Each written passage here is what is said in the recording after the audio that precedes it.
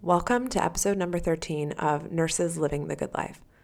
My name is Ann Conkley. I'm a certified nurse midwife and a certified life and business coach, and I'm so glad that you're here. This one is for all of my women advanced practice nurses who feel really stuck. And I just want to tell you that first and foremost, you're not alone, and we're going to dive deep into this one today so that you understand exactly how to get unstuck. So, before we go there, let's just take a pause. We just finished up Mother's Day. We are still in the middle of celebrating Nurses Week. So if you are a nurse and you are listening, I just want to say thank you again for all that you do. If you see me on social media, I've been posting on this, and nurses, I think, are the backbone of our healthcare system, not only in numbers, but in the way that we show up. And so everything that you do, I just want to say thank you for doing it. And thank you for being a nurse who showed up not only in a pandemic, but, in all the ways that you take what you do as a nurse and you show up. Perfect example, this morning, I was helping my son. He was getting ready for his soccer practice yesterday. We were standing outside of the car, and we were about to get in the car and leave when he had his large water bottle, this big Yeti, filled with water and ice, and he had it in his hand, and it dropped, and it hit his toe. And he had not put his cleats on yet. He usually does that in the car. He's somewhat of a maximizer like me. Surprise, surprise. And so he literally fell to the ground in the most intense pain that I've seen him have in a while. And I knew just based on that cry that something was terribly wrong. So I went over to him and tried my best to, comfort him in a moment where he was in just terrible pain.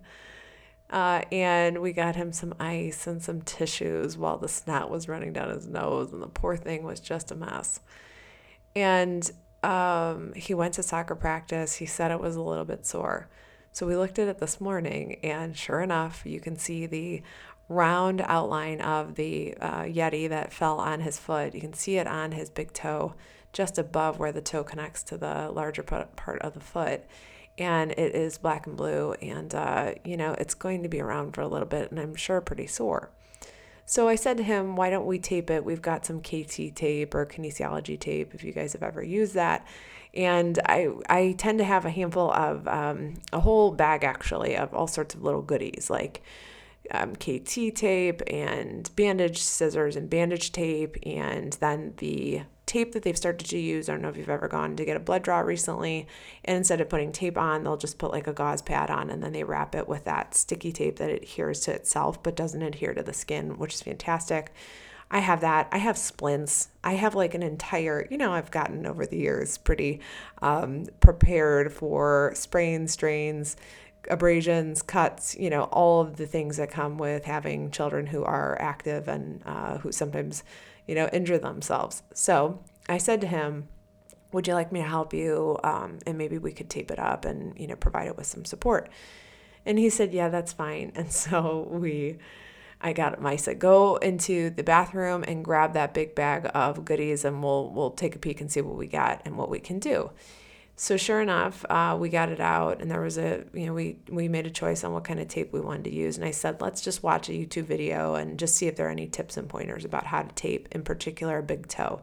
So we did. We watched a 4-minute YouTube video, got some good tips on, anchoring, which I actually didn't know, taking the bandage and anchoring it around the toe and anchoring it around the foot, and then taking and making an X or crisscross, over the toe to stabilize it. And so I watched it and I said, all right, let's get it done. I had him put his foot up. I wrapped his foot and put a couple of the anchor strips on, and then put the cross strips to provide some stability for it. And he said it felt good, and we were good. And he looked at me and he goes, do you really know how to do this? And I was like, oh, for God's sakes. Yes, of course I know how to do this. Number one, I just watched a YouTube video, so of course I know exactly what I'm doing. And number two, yes, in fact, I do know a little bit about the human body, and I do know a little bit on how to support injured parts of the body. And he kind of looked at me and I was like, yes, I know what I'm doing. Okay. Maybe you don't think I do, because sometimes I feel like they just don't, they look at me like, do you really know what an ear infection is? Yes, of course. I'm going to get my otoscope out of the desk and I'm going to look in your ear and I will tell you whether or not you have an ear infection. Okay. I can diagnose that shit. It's like sometimes they just look at me bewildered, like, did you realize that I was in clinical practice? I have 15 years of experience as a nurse and 11 as a certified nurse midwife in clinical practice, doing both primary care and women's health. And they just, they sometimes kind of look at me. So anyways, this is how we show up, right? Not only when we go on call, not only when we go on shift, but not only when we show up in the office, but also in, the confines of our own homes with our own children. And, so I see you for all of my, parents out there, all of my moms who are, who try to bring their nursing skills, their skills of triage, their skills of, wrapping and taping and, kinesiology and, that they bring all of their skills and they do it not only in a paid format, right, with a W-2 position, but they also do it in an unpaid role as a caregiver to the people who they love. And so, we show up as nurses, I very often think, in far more circumstances than I think we probably realize. And, that's just one example of how it happens.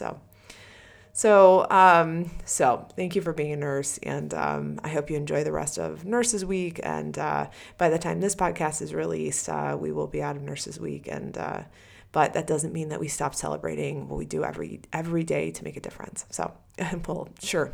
I mean, I sure as shit am not stopping. So, that's at least what you can expect from me.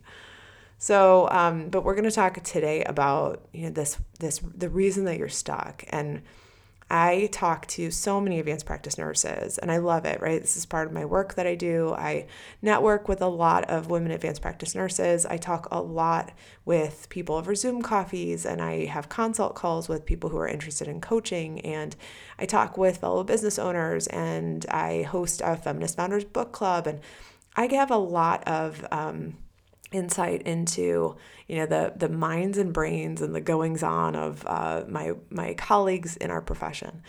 And this is one thing that I see so very, very often. We talk a lot about it in Women Who Cultivate. We really talk through it. I talk through it on consult calls. And there's one thing that people say to me, which I think is so detrimental to their success. And I want to point it out so that you can note if you're doing it, and then you can have some tools in your toolbox to address it and to fix it if you so choose. But the reason that you're stuck very often, and for many of you, is because you tell yourselves, but I don't know what I want. And that one line, I don't know what I want, is so disastrous to the results that you're creating in your life. And I'm going to show you exactly why. So let's take the example of your nursing license, right? Again, we just talked about it. Just give you an example of how, as you show up as a nurse very often, not only in a paid format and in a role where you get the benefits of maybe insurance and, wages Q2 weeks, but you also show up, as do I, in a role that is an unpaid one, right? Maybe you show up with your nursing skills for your community. Maybe you do it in the confines of your home, right? And so your nursing license and your nursing experience, we can use that kind of as our framework for this and say, okay, we have this experience, you and I. Maybe yours is 10 years, maybe it's 3, maybe it's 20 years in women's health or primary care, whatever it is. But you and I have some experience and we have a license. And for most of us, if you have an active license, it's available for your use. But what's so interesting that I hear so many of you say is, but I don't know what I want. And that thought, it just brings up these feelings of insecurity and the feelings of kind of anxiety and uncertainty and worry And I think when I try to narrow down on what that feeling is, when I say to myself, I don't know what I want, it really comes from a place of deep insecurity, right? And interestingly, right, the definition of insecure is to be not firmly fixed or liable to give way or to break, right? And you can think of this as an insecure bridge, right? It's liable to give away or to break. And so we would put detour signs up on it. We would not let people cross over it. When we're talking about it in terms of a person, we can say that insecure, that feeling of insecure is really a feeling of not having confidence, not feeling assured or self-assured, feeling very uncertain and anxious. That whole picture are all of the things that combined add up into insecurity. And so what's interesting is that when that feeling of insecurity comes up, very often what happens is that many of us, and I don't know if you'll relate to this, I've certainly had my moments of feeling very insecure about what I wanted and what I could do. And it brings up a lot of emotions for me. And sometimes you may find yourself crying. Sometimes you may find yourself venting to your friends, venting to your colleagues, right? Like talking like, I just don't know what I want. Oh, right? Maybe you go on Google, maybe you're Googling career alternatives for nurses and healthcare professionals about 1,000,000 times, just like I did. Maybe you're watching, a couple hundred videos on opening a private practice and, going to functional medicine training.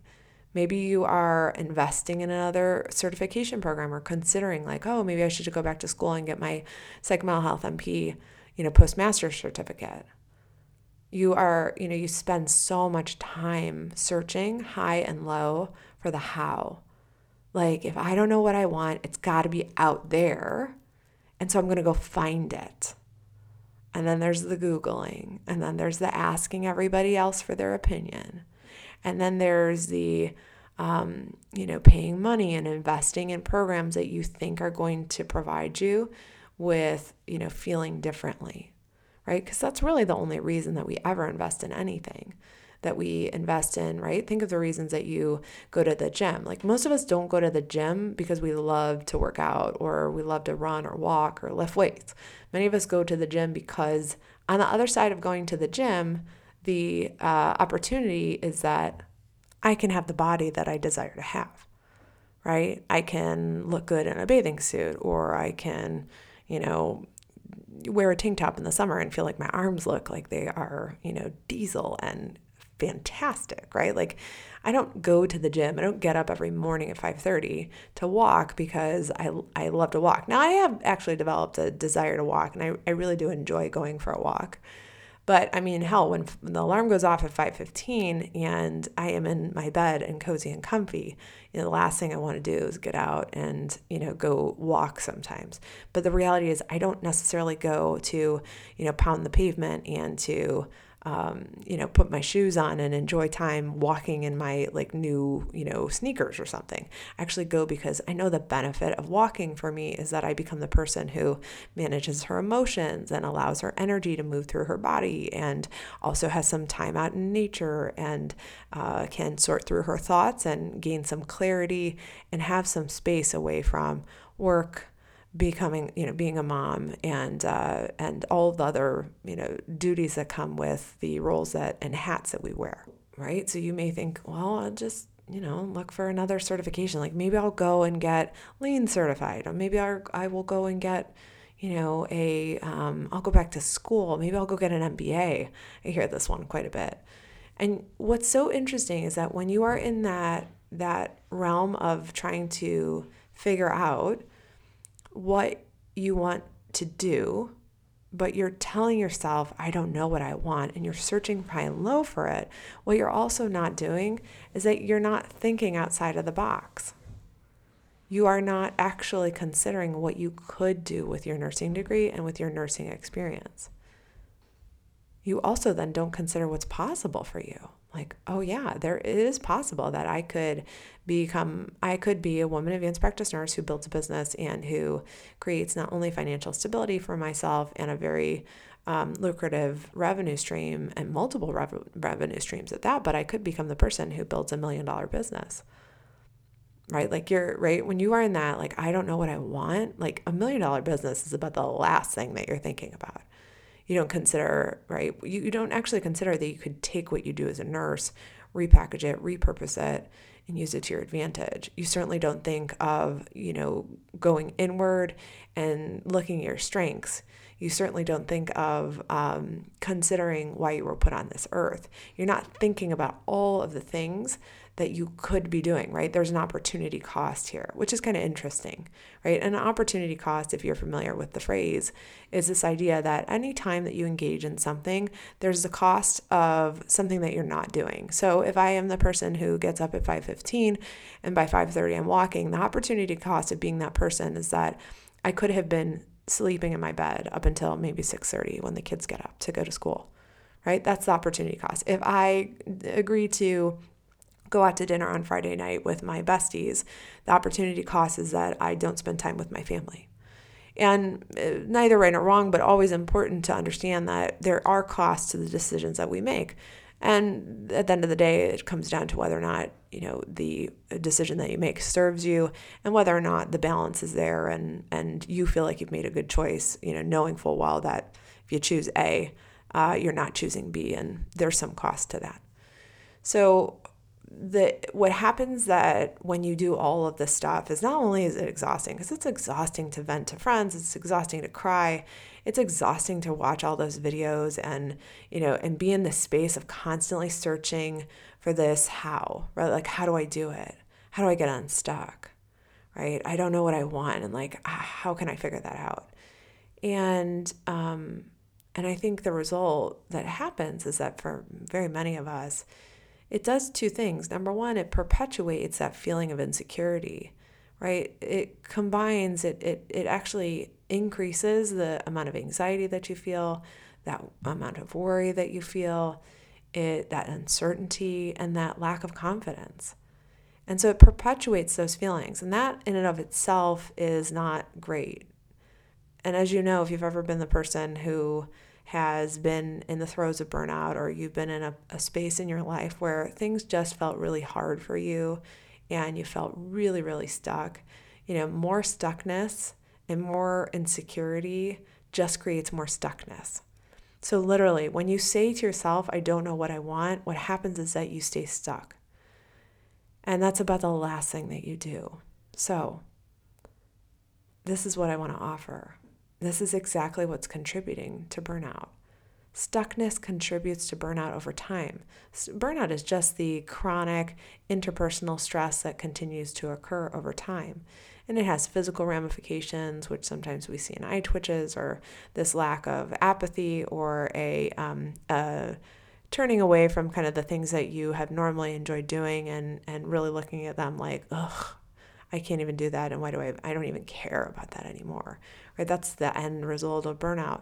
But that stuckness is, I think, the first thing that contributes to burnout as it develops along the way. And certainly, you guys know, if you've seen my discussion of Women Who Cultivate, we talk about this extensively in terms of burnout, the systemic factors that contribute to burnout, and the theory that I have around burnout in terms of what contributes to it, and that it's not always just the person, it's not just always the system. Very often it's a combination of the person existing in the system that contributes to this, chronic stress. But if we are going to exert control where we can, then I would encourage you to consider, well, then if I don't want to stay stuck and I don't want to perpetuate those feelings of insecurity, then what would I do next? And so here's what I want you to consider. I want you to just become aware of, number one, how often that happens. Number two, I want you to show yourself some compassion in that moment of like, oh yeah, of course my brain is kind of telling me this old story, right? This old story that I have, and it's bringing up this level of insecurity. And my next step is to say, okay, am I okay with that? Am I okay with staying in this thought process and creating this result of staying stuck? Or do I desire to change that up? And look, I want to just, before we even kind of get into this, what can we do about it? I just want to note nothing's gone wrong here. It is not, it is totally 100% normal, and you are not alone if you are the person who is having this thought of, I don't know what I want. And it's bringing up these feelings of insecurity. And I just want to mention this because I think if we blow by it, we don't then shine light onto the real issues that create feelings of insecurity in many women. And so let's just kind of note that there's a lot of reasons why women, in particular in this society, but I think in many cultures across the world, feel insecure. And you have to remember, even in the United States, over the past 100 years, we have seen the narrative around women, really, and the idea of what women should do be very, very focused on managing households, managing children, and getting dinner on the table. Women entered the workforce during the war and in order to, maintain a society and an economy that was about to collapse because so many men had gone off to war and to fight in the war. Up until that point, there hadn't been a conversation around women being professional and women working outside of their homes. And it wasn't that long ago. This is just 100 years ago. So in the past 100 years, we have changed a good portion of that narrative about the ideas of where women exist and the work that they do and the roles around whether or not they are in their homes or they work outside of their homes. But we also know that we still have these limiting structures, right? We still have a very impressive pay gap that exists between men and women. We not only know that the pay gap is divided in terms of gender, but we also know that there are disparities when we look on the intersection of gender and race. We know that, so there's a lot of systems that are in place that are creating some of the insecurity.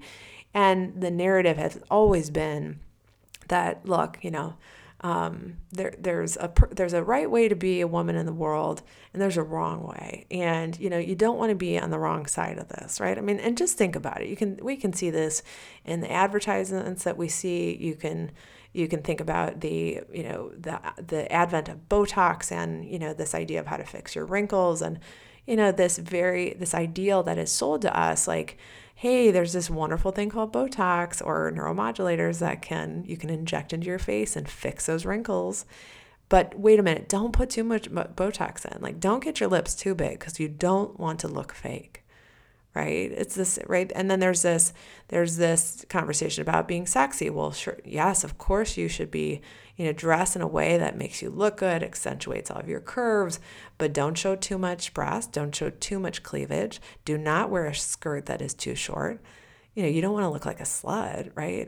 Right? Like, it is this the narrative about how we ought to exist in the world, what we should do, whether it's where we should work or the focus that we should have.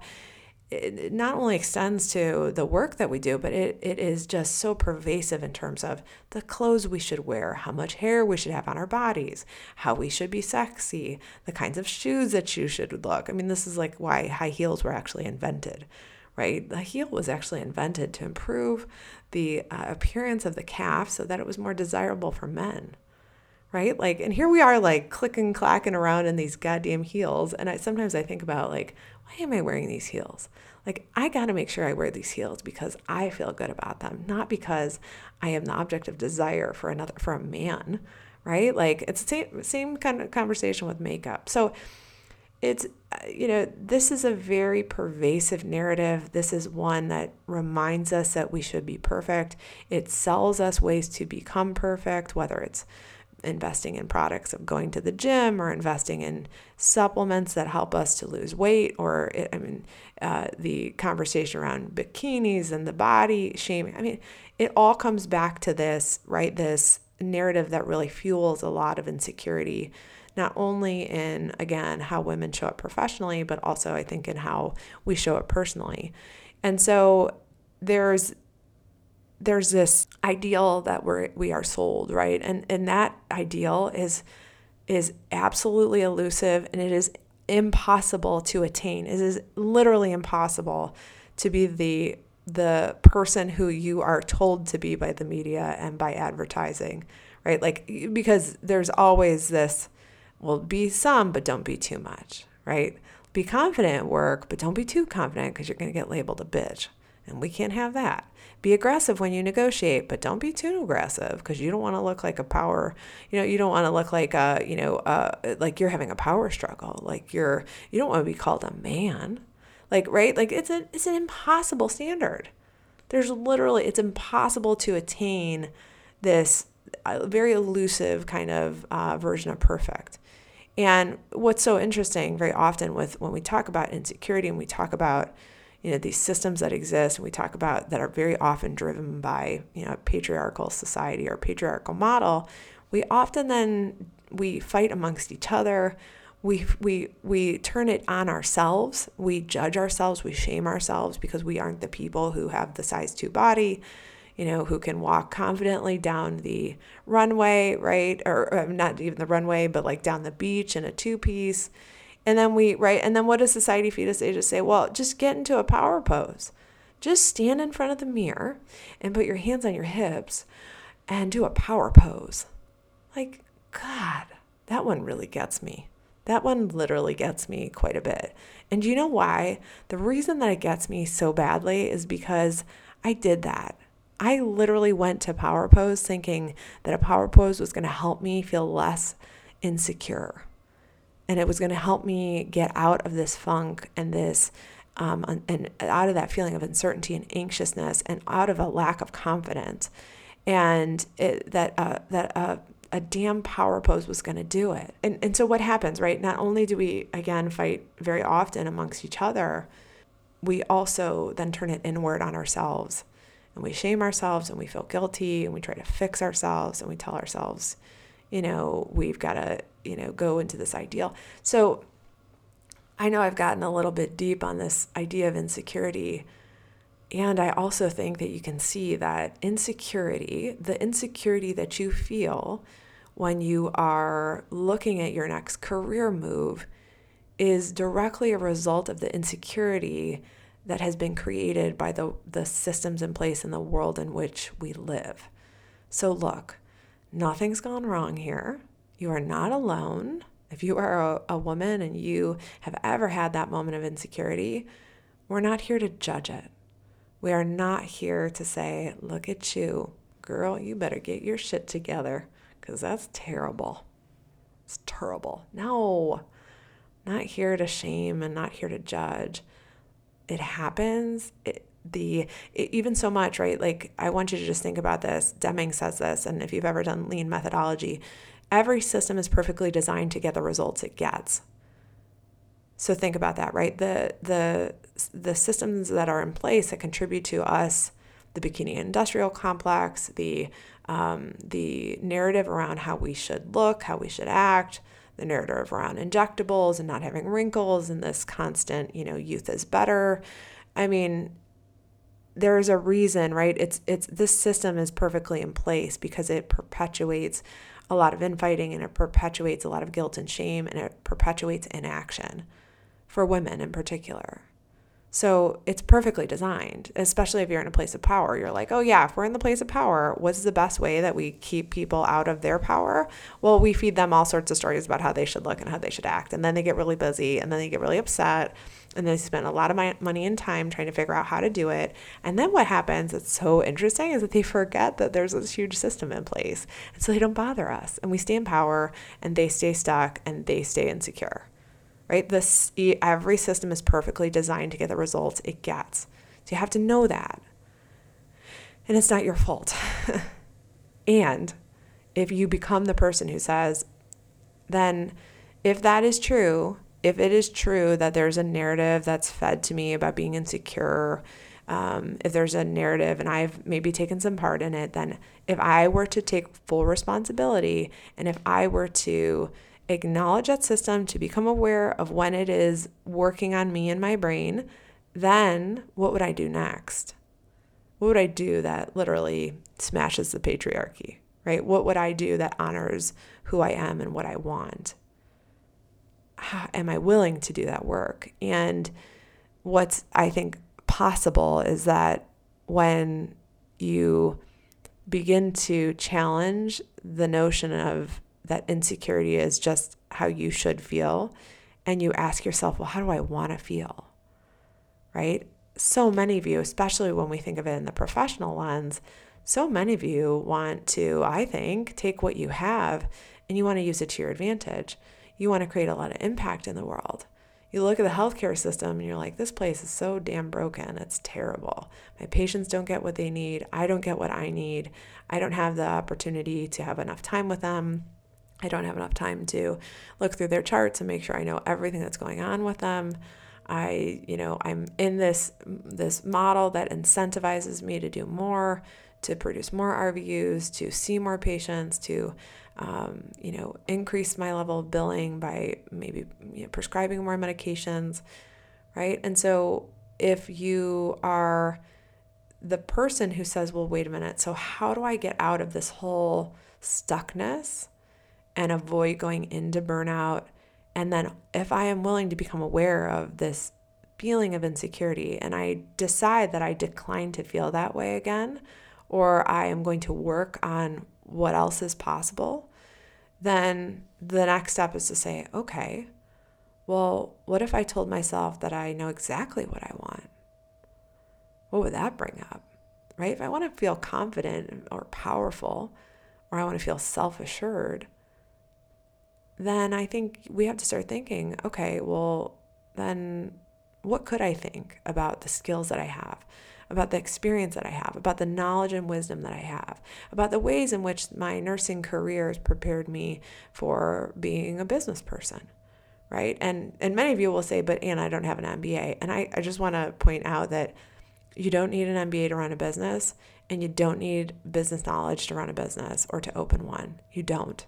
What you need is a service or a product that you find is provides a solution to someone somewhere, and they are willing to exchange something in the form usually of money for the value that you create. That's a business.